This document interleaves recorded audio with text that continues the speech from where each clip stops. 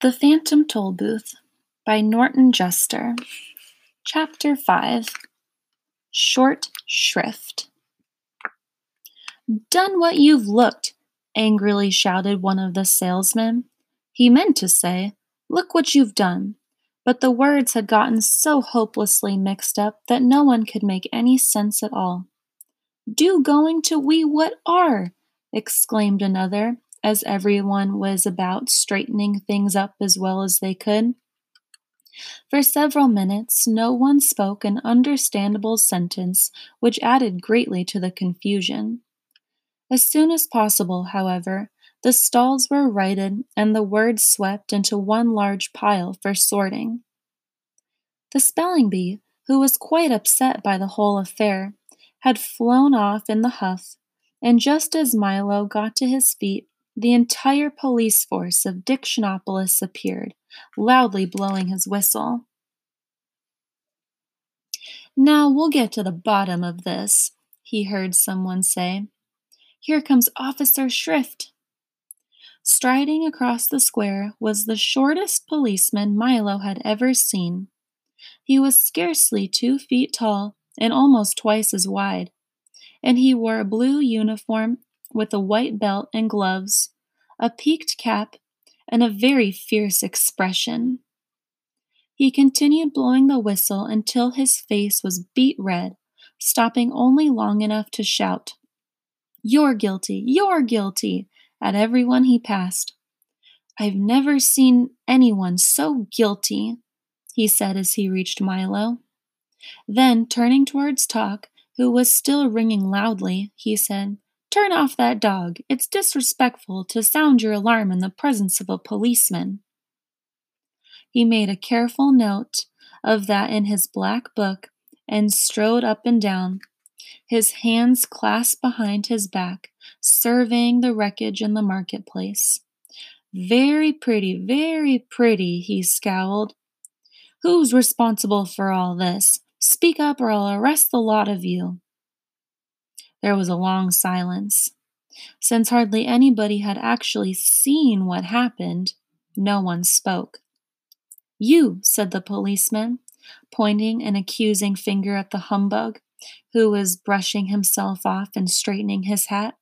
"You look suspicious to me." The startled humbug dropped his cane and nervously replied, "Let me assure you, sir, on my honor as a gentleman, that I was merely an innocent bystander, minding my own business, enjoying the stimulating sights and sounds of the world of commerce, when this young lad—" "Aha!" interrupted Officer Shrift, making another note in his little book. "Just as I thought. Boys are the cause of everything." "Pardon me," insisted the humbug, "but I in no way meant to imply that." "Silence!" thundered the policeman, pulling himself up to full height and glaring menacingly at the terrified bug. "And now," he continued, speaking to Milo, "where were you on the night of July 27th? "What does that have to do with anything?" asked Milo. "It's my birthday, that's what," said the policeman as he entered. Forgot my birthday in his little book. Boys always forget other people's birthdays. "You have committed the following crimes," he continued: having a dog with an unauthorized alarm, sowing confusion, upsetting the apple cart, wreaking havoc, and menacing words. "Now see here," growled Talk angrily, "and illegal barking," he added, frowning at the watchdog. "It's against the law to bark without using the bark meter. Are you ready to be sentenced?" "Only a judge can sentence you," said Milo, who remembered reading that in one of his school books. "Good point," replied the policeman, taking off his cap and putting on a long black robe. "I'm also the judge. Now, would you like a long or a short sentence?" "A short one, if you please," said Milo. "Good," said the judge, wrapping his rapping his gravel 3 times. I always have trouble remembering the long ones. So how about I am? That's the shortest sentence I know. Everyone agreed that it was a very fair sentence, and the judge continued. There will also be 3 additional penalty of 6 million years in prison. Case closed. He pronounced, rapping his gravel again. Come with me, I'll take you to the dungeon. Only a jailer can put you in prison, offered Milo, quoting the same book. Good point, said the judge, removing his robe and taking out a large batch of keys. I'm also the jailer. And with that he led them away. Keep your chin up, shouted the humbug. Maybe they'll take 1 million years off for good behavior. The heavy prison door swung back slowly, and Milo and Tok followed Officer Shrift down a long, dark corridor, lit only by the occasional flickering candle. Watch the steps, advised the policeman as they started down a steep, circular staircase.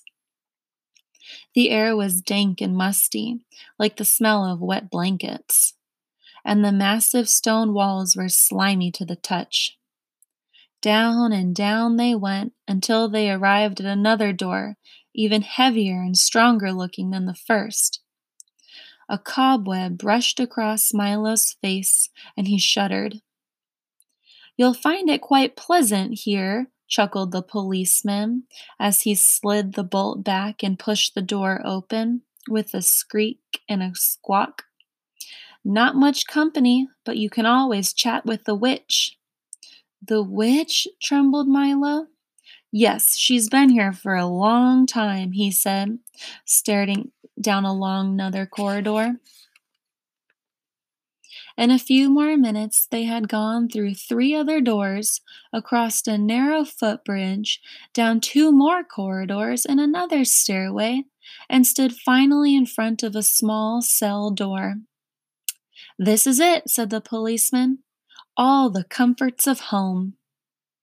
The door opened and then shut, and Milo and Tok found themselves in a high vaulted cell with 2 tiny windows halfway up the walls. See you in 6 million years, said Officer Shrift, and the sound of his footsteps grew fainter and fainter until it wasn't heard at all. It looks serious, doesn't it, Tok? Said Milo very sadly. It certainly does, the dog replied, sniffing around to see what their new corridors were like. I don't know what we're going to do for all that time. We don't even have a checker set or box of crayons. Don't worry, growled Tok, raising one paw assuringly. Something will turn up. Here, wind me, will you please? I'm beginning to run down. You know something, Tok? He said as he wound the dog. You can get in a lot of trouble mixing up words or just not knowing how to spell them. If we ever get out of here, I'm going to make sure to learn all about them. A very commendable ambition, young man, said a small voice from across the cell. Milo looked up, very surprised, and noticed for the first time in the half-lit room a pleasant-looking old lady knitting and rocking. Hello, he said. How do you do? She replied. You'd better be careful, Milo advised. I understand there's a witch somewhere in here. I am she, the old lady said, answering casually, and pulled her shawl a little close around her shoulders. Milo jumped back in fright and quickly grabbed Tok to make sure that his alarm didn't go off, for he knew how much witches hated loud sounds. Don't be frightened, she laughed. I'm not a witch. I'm a witch. Oh, said Milo, because he couldn't think of anything else to say. I'm faintly Marcabre, the not-so-wicked witch, she continued, and I'm certainly not going to harm you. What's a witch? Asked Milo, releasing Tok and stepping a little closer. Well, said the old lady, just as a rat scurried across her foot, I'm the king's great aunt. For years and years I was in charge of choosing which words were to be used for all occasions, which ones to say and which ones not to say, which ones to write and which ones not to write. As you can well imagine, with all the thousands to choose from, it was a most important and responsible job. I was given the title of Official Witch, which made me very proud and happy. At first, I did my best to make sure that only the most proper and fitting words were used. Everything was said clearly and simply, and no words were wasted. I had signs posted all over the palace and the marketplace which said, Brevity is the soul of wit. But power corrupts, and soon I grew miserly and chose fewer and fewer words, trying to keep as many possible for myself. I had new signs posted which said, An ill chosen word is the fool's messenger.